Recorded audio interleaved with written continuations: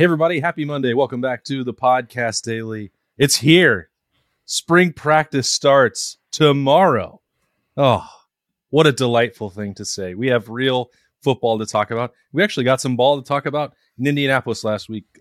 That's Jeremy Birmingham and Bill Landis. I'm Austin Ward. It was an interesting 4 days in Indianapolis. A nice little appetizer to get us ready for spring ball on Tuesday. A nice mix of some Buckeyes talking about their replacements, some of them choosing to work out, a lot of insight into the process, and then a new addition into the Combine lexicon. No longer, Bill, you missed on this one. Will we have to just worry about who's heard from the Jets? Because from now and forevermore, we will just say, "Have you met Burrow?" It was weird. It was super weird. You know what I think is awesome, though, for Ohio State is that on Thursday and Friday, there was all this conversation about what's wrong with these guys. Why aren't they running? Why aren't they doing this? And a lot of people wondering, like, oh, this looks bad for the Buckeyes. And then Saturday and Sunday, all people are talking about is C.J. Stroud and Jackson Smith-Njigba and how good they were. And I want to just grab people and say, did you never watch them play? They were always this good.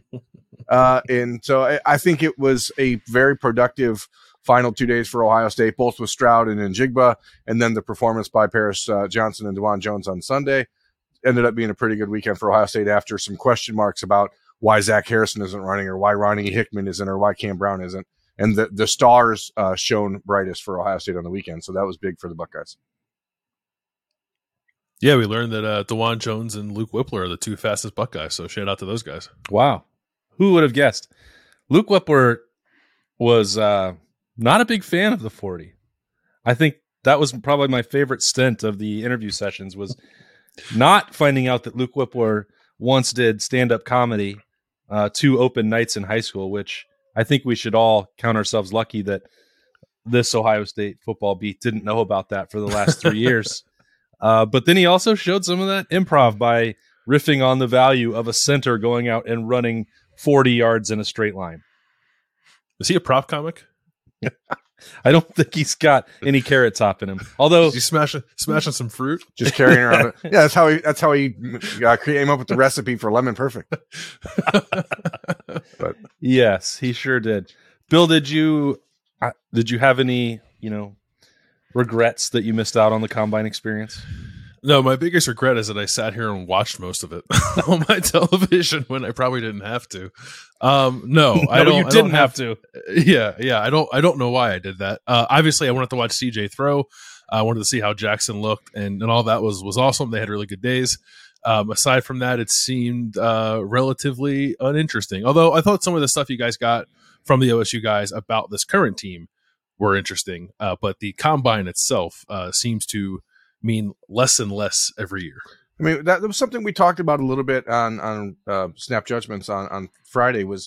Is this process now becoming sort of irrelevant, and is the Combine only really worthwhile for NFL teams to get medical information and to do interviews, and that the on-field stuff is sort of pointless? Yes. That does seem all to be right. the case. We'll talk to you guys later.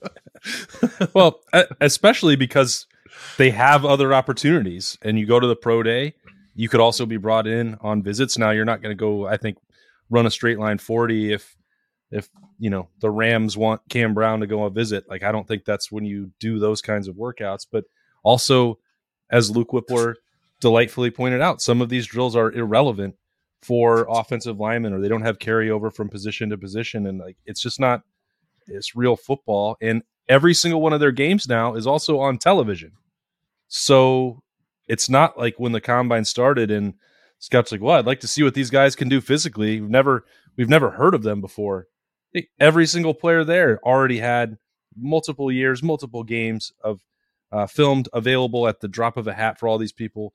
The scouts are, believe it or not, they don't have to travel by train, so they can fly in and meet with these teams and watch them play games in person if they need to. So it does seem to be a little outdated, and it doesn't even really work as a made-for-television event if not everybody is participating in it. I get the desire to quantify athleticism, and I do think that is valuable. I think I would feel much differently about the combine if they didn't stretch it over an entire week. Like, they can do everything they did in Lucas Oil Stadium in like a day and a half, and then just like get everybody out of there. I don't care if it's on TV. I don't need to see guys run on television, but I understand like NFL teams wanting to get that information, but they drag it out so much because they're trying to make it a TV show that by the end of the week, it just feels tedious and unnecessary. Yeah. I mean, the entire like NFL media sphere was packing up and leaving on Saturday morning. And we were in the interview room, and I'm like, why is everyone breaking stuff down? I'm like, there's another day and a half of this. And if the people who are being paid by the NFL to promote this stuff are like, all right, screw it, we're out of here. I'm like, why are we still here? This is way too long. Like Yep. I get it. If you want to have times, if you have all of the positions do stuff in a 10-hour window on one day, right? And then you have 2 days of interviews and meetings, then that's fine. Like, you don't need to have these testing sessions and asking guys if they'd rather fight 100 duck-sized horses or one horse-sized duck. I mean, it's just stupid stuff. Like, I'm like, what are we doing? Why are you asking guys this stuff? Whatever. Well, how would you answer that, bro? I would definitely rather fight 100 horse-sized ducks than one duck-sized horse. Because I think so. I think I'd be able to kick them, like all they'd be able to do is kick me in the shins. So I could probably I'd be able to. You just flipped it. You just said it the wrong way. Whatever. You know what the question was. Don't get to change the rules. I'm not part of the NFL's testing committee. What I am a part of is the common sense committee. And if I had to choose between one horse-sized duck or 100 duck-sized horses, I would prefer to fight 100 duck-sized horses because I could kick them, and all they could do was kick me in the shin at the very worst. You know what I mean? So I could wipe out large swaths of them at one time with just a couple, roundhouse kicks to the face. I wonder if PETA is aware that the NFL is advocating for violence against animals. They play with a dead pig. Oh my gosh! Wow. I don't believe that's actually made from a dead pig anymore. I don't think it's actually made from a dead pig. No, but it'd be a lot cooler if it was. Think about how much better the game would be if that's how you determined who got the ball first. Like, just tossing a who pork made it? Around. Yeah. Who was able to get out there, find the pigskin, create it, bladder up. This is going off the rails. So let's talk about Ohio State football, right? Because that's what this week's actually about. Right? Yeah, right. Sorry. Where are we? America, I'm trying to bring the dab back, and I need your help. So just be prepared. You're going to see a lot of this with Berm on this show coming up. Are we? How much are we actually going to see of it? All of it. We've already seen it 2 more times than I thought we would. I'm trying to get America to dive in. Well, because they don't want, they want to bring back the good old days when Ohio State was winning Big Ten championships and people were dabbing all over the place. And you can't tell me. Now, I want both of your opinions. Have you noticed that since the dab went away, Ohio State has not won a national championship or a Big Ten championship? When was the dab actually causation or correlation? I don't want to say popular because I don't think that it was ever that. I mean, like when 3 years prevalent? ago, like 2019. 3 years ago, 2019. No, yes, it was absolutely. I'm going to Google the dab. They were dabbing in 2019, and I think it was longer ago than that. I'm asking you, has Ohio State won a Big Ten championship since people stopped dabbing? Or a Big Ten championship? Since 2015, dabbing has been used as a gesture of triumph or playfulness, becoming a youthful fad and internet meme. Yeah, and 2015. That's when it started. That's when it started, not when it ended. People stopped doing it in 2018, 2019. The last time you think the dab era lasted 4 years? There's no chance of that. I think you're underestimating the social impact of the dab. Am I, Bill? I think I have it properly evaluated here. I think the correlation between Ohio State's success on the field and the dab is nothing, non-existent, shoddy at best. So, spring practice starts Tuesday, right? That's correct. We've talked about all the positions over the last month. What we get 30 minutes in there on Tuesday morning, which we'll talk about obviously more on Tuesdays daily. But what is the one position group that you guys don't say quarterback, not quarterback? What is the one spot where you're like, I want to watch this dude and see what he looks like? Ooh. Why are we not allowed to say quarterback? Because I know that's what you'd say. Well, I mean, we haven't seen Devin Brown like throw a football, so I'd like to see that. Well, we did because we were at the Peach Bowl and he threw a beautiful 70-yard bomb to Keon Grays. Yeah, but did anyone get video of it? Well, we weren't allowed to video. Yeah, we were allowed to. No, we weren't.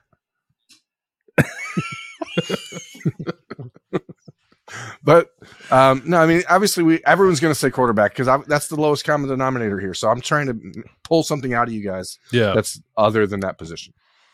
Okay, I will say the wide receivers. Sorry, Bill. No, as we've talked about, Marvin Harrison Jr. does not need to do anything in the spring. Emeka Egbuka and Julian Fleming will not, and we've talked a lot, certainly about in the position previews. What was holding back, what kept those freshman wide receivers from a year ago from taking that next step. And again, it was various things for all of them, but they still have now winter mat drills, conditioning, all that stuff under their belts. This is going to be a massive spring for them. And we didn't get to see them do a lot. They weren't on the field, so we couldn't certainly evaluate game reps. We don't get to see any practice once you get done with training camp. So they were largely a mystery. And so beyond, I guess it'll also be significant who's throwing them the football, but I'm not allowed to say that. But just how that class of wide receivers looks, because they're going to get a ton of reps. And Ohio State needs to throw the ball a lot in spring to help evaluate those quarterbacks. So that group, I think, is going to be really fascinating. The offense as a whole will have my attention because of the new pieces that are going to be out there, who's playing where on the offensive line. But I think getting a feel for that next wave of wide receivers will be something that I look at right away on Tuesday morning. I'm doing these things for OhioStateRivals.com with a thought or two on every scholarship player, and I was finishing up the offense on Sunday, and it struck me like how weird it is that they have 12 scholarship receivers, and we know like next to nothing about 8 of them. Almost all of them outside of the returning starter. Like it's very odd to me that those second-year guys didn't play at all. And even Jaden Ballard has not played all that much for a guy who's going into his third year in the program. So they are very much a mystery. I'm interested in them as well. Offensive line, obviously, for me, is the one spot. I am still on alert, I guess, to like show up to spring practice and Matthew Jones is playing center. Because the more I look at that group, the more I'm like, this is not all that good, because they don't have a guy who can play center, and I don't know if they have the other guy who can play tackle outside of Josh Fryer. So I think that group is much more of a question mark than Ryan Day sort of let on the last time we talked to him, when he was just sort of like, "Oh, we're good, we'll figure it out." I was like, I don't know. I think you can, but I am approaching that position group with a healthy amount of skepticism outside of the Donovan Jacksons and Matthew Jones and probably Josh Fryer. Yeah, I think the interesting thing is that in talking to Luke Whippler in Indianapolis, he mentioned that he thought Jacob James would be the guy at center when he's back and healthy. But missing the entire spring when you've never been the starter before does not exactly, endear a lot of confidence in that sort of assumption. And I'm really interested to see what Vic Cutler looks like, because coming from a strength program at ULM where he's going to be completely different, by the time he takes the field for Ohio State in September than he is now, I want to see where he's got to get to and where his body is, because he has never worked out in a real college program. And on the other side of that, I want to see Jahad Carter and Davison Igbinosun and how those guys look, because the corner room and the safety room is getting put into a position where there's going to need to be someone new stepping up. And I think that if you just look at them, we're not going to see a lot on Tuesday, because we're going to have, they're going to be stretching, and then they're going to do a couple drills where we're going to watch. So it's not like we're going to see them in, 11 on 11 situations or anything like that. But I just want to see how those guys look coming from programs that maybe didn't have the same emphasis as Ohio State did. Ole Miss, obviously, being a SEC program for Igbinosun, you figure he's going to be a little bit more physically ready than Carter coming from Syracuse, and Cutler from, down with the Raging Cajuns of Louisiana or Lafayette. I don't remember even which one he came from because they the don't even. So it was ULM. Okay. He went to ULM. I mean, it's all the same. It's all somewhere in Lafayette. And I think that is. I think Louisiana Monroe don't is in Monroe. think that's how that works. The M does not stand for Lafayette. Monroe and Lafayette are right next to each other in the state of Louisiana. Everyone knows that. I can neither confirm nor deny that. I don't exactly. No one knows, man. We're just making it up. No, but I think that's the important thing, really, that I'm looking at, because that offensive line is going to be a major question mark from now until April 15th and well beyond. Austin dabbed and I blacked out. Told you, we're bringing it back. That was the only way I could get through that geography lesson. It was actually I was hitting myself in the head because I was puzzled by how Lafayette became Monroe as the exact same place. I think that's a perfect example of the fact that you haven't dabbed in a while and you forgot how to do it. I don't think I ever did it. No, how much? Hey, do you go ahead, Bill? Sorry. How big of a deal is it that at the moment, and this number could change when we talk to Ryan Day on Tuesday, but what we do know is going into Tuesday practice, they have 29 available defensive scholarship players. Berman and I had the exact same reaction on Friday morning when you posted your 32 observations. I thought you were just being lazy. I saw 32. I saw 32, and I was like, damn, Bill's just leaving 8 guys out. But nope, that's real. That's bad. And I'm actually bringing cleats to Columbus on Tuesday just in case we have to do something, because that's very, very low. And I don't know how it really got there, because it doesn't seem like there was this mass attrition at any one point. So it's it's just been slowly dwindling over the last couple of seasons. And you're missing some key guys, and obviously you're not going to see Eichenberg and those guys playing out there. So it's who's going to be where. So it's a big spring for guys. I mean, especially the linebacker position, I think. And of course, as we talked about defensive end, Caden Curry is going to have to prove that he needs to be a every down guy. And I'm really interested, even though he's not going to be practicing again this spring, is Mitchell Melton. How does he fit into this? And I don't know how you can find that out this spring if he's not doing stuff. Yeah, he's the biggest one of all the guys who are not going to be out. I think the 3 defensive players who are unavailable are Tommy and Court Williams, and then Mitchell Melton. And Mitchell Melton is the one that's a little unfortunate, because I think, as we talked about before, they very much want him to be the Jack, and then I think that sort of dismisses all the questions we have about Jack Sawyer and Caden Curry and CJ Hicks and all those guys, but we can't get that answer in the spring. So it's we'll watch them do stuff, and then in the back of your head, you think, well, what does it really mean? Because presumably Mitchell Melton will be back at some point.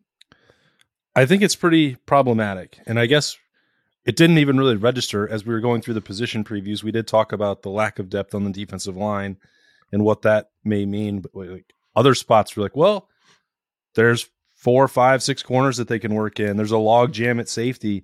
You don't even have to think about linebacker really, because by the fall, that Steel Chambers and Tommy Eichenberg are going to be taking all those reps. So it doesn't even that number didn't sink in until you wrote about it on Friday. And I think about it now in the context of what they can actually accomplish in the spring, because that's basically just a 2 deep, a 2.5 deep.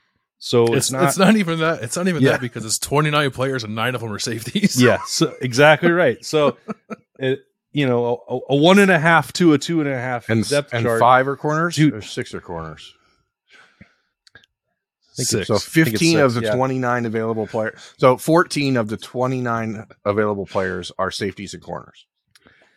And so one thing that we had talked about after the last meeting with Ryan Day was that they wanted to do a lot more, game simulations and scrimmaging, because they're trying to evaluate the quarterbacks and take the next step. Well, you really can't do that if you have 29 healthy defensive players. There's a limit to how physically you can actually go out and be over those 15 workouts, because you're then 1 or 2 injuries away from having nobody to play a defensive end. You can simulate the hell out of playing against the dime package, though.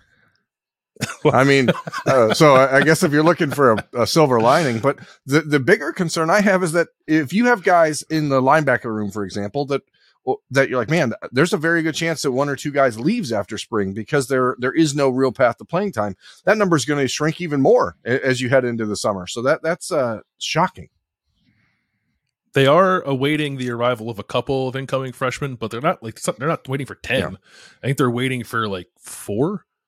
If I remember off the top of my head, it's not a very large number. There is because the offensive side of this is going to run on Monday. There are 43 offensive players and 2 more coming in the summer. There is a serious imbalance on this roster between offensive and defensive players. When we already knew that was the case in terms of like productivity, right? I mean, the offense has been much better for the last couple of years, and the recruiting rankings have reflected an emphasis on the offensive side. But even if they weren't getting 5 stars or high 4 stars consistently on defense, you still should have been signing somebody. Yeah. And you look at that donut that they got on the defensive line in this last class, and you're like, well, there you go. That's how you wind up with 29 guys playing in the spring. Like that should, Ryan Day should be seeing that out of everything else and being like, this is unacceptable. Yeah. What has caused that?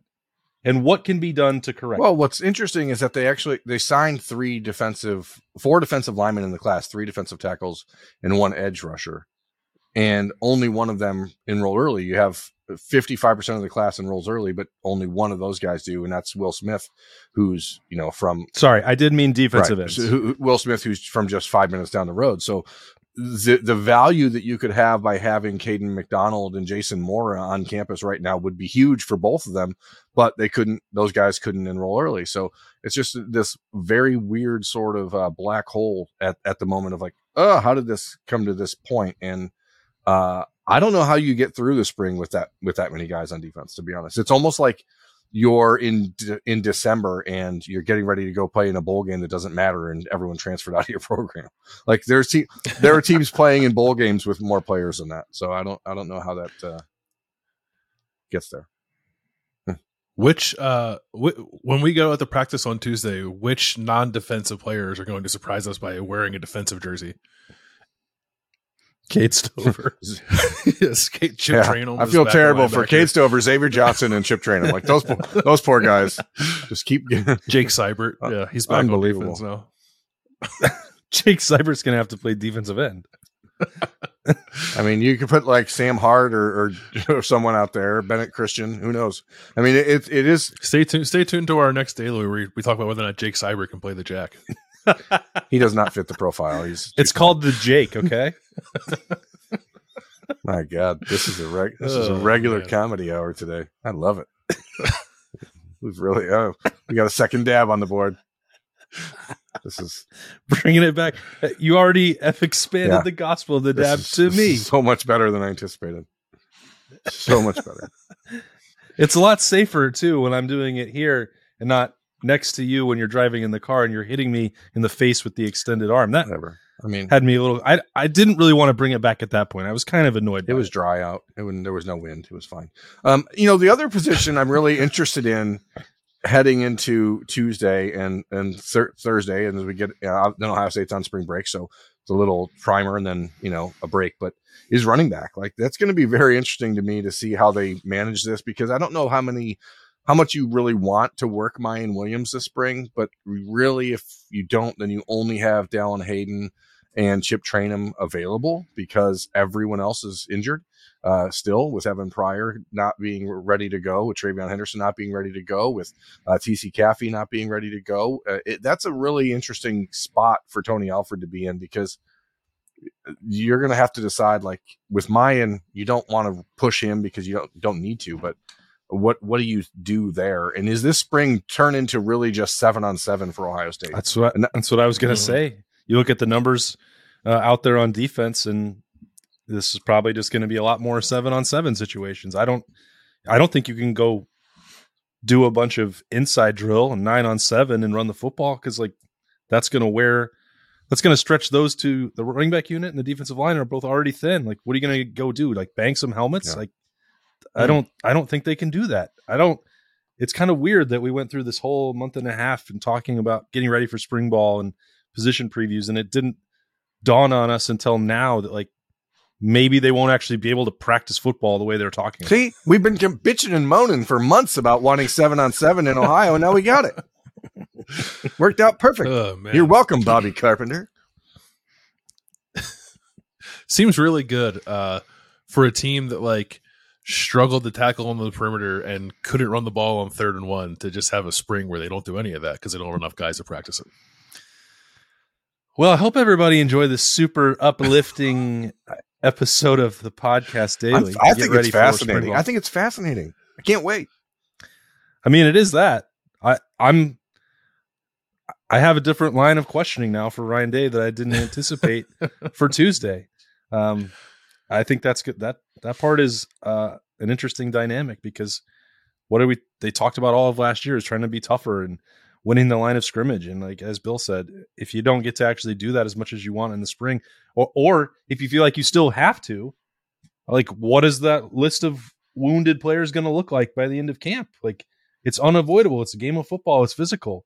If that's the choice that you make, which is again what they did in September of last year, like continuing to practice really hard on Tuesday and Wednesday to bring something out of them. Well, that was why they had a lot of guys who wound up on the unavailability report on Saturday. Like, that's the cost of doing business that way. It's going to be fun. Maybe the spring game we played in like those bubble suits the guys wear at halftime of the games when like Brutus runs people over. Knocker ball? What are those knocker called? Ball or something? Knocker ball. Knocker ball. The spring game's going to be knocker ball. I would love to see Devin Brown and Kyle McCord try to throw wearing those things, though. That'd be worth it. That would be just like the old Bud Bowls or in Super Bowl. The bottles throwing the football off it. That'd be amazing. Folks, we are not going to be at Roosters on Old Tangi River Road on Monday. We're going to hold that until Tuesday so we can actually talk about Ohio State spring football kickoff. So if you're planning on being there on Monday, don't be there Tuesday afternoon. What time do we say? 2? Is that what time we're talking? Not sure that we nailed down a time yet because we will be in the Woody Hayes Athletic Center all Monday morning. First practice of spring, then interview session with Ryan Day, and then Jim Knowles as well. Do I have that right? Handful of players and Heartline to kick it off. So was it Heartline? And yeah, Knowles? so a massive amount of coverage coming on Tuesday and then Thursday as well. Can't wait for that as we get rolling. Again, here on the podcast and at ohiostate.rivals.com with the official start of spring ball. For Berm and Bill, I am Austin Ward. Thanks for joining us. We will talk to you tomorrow.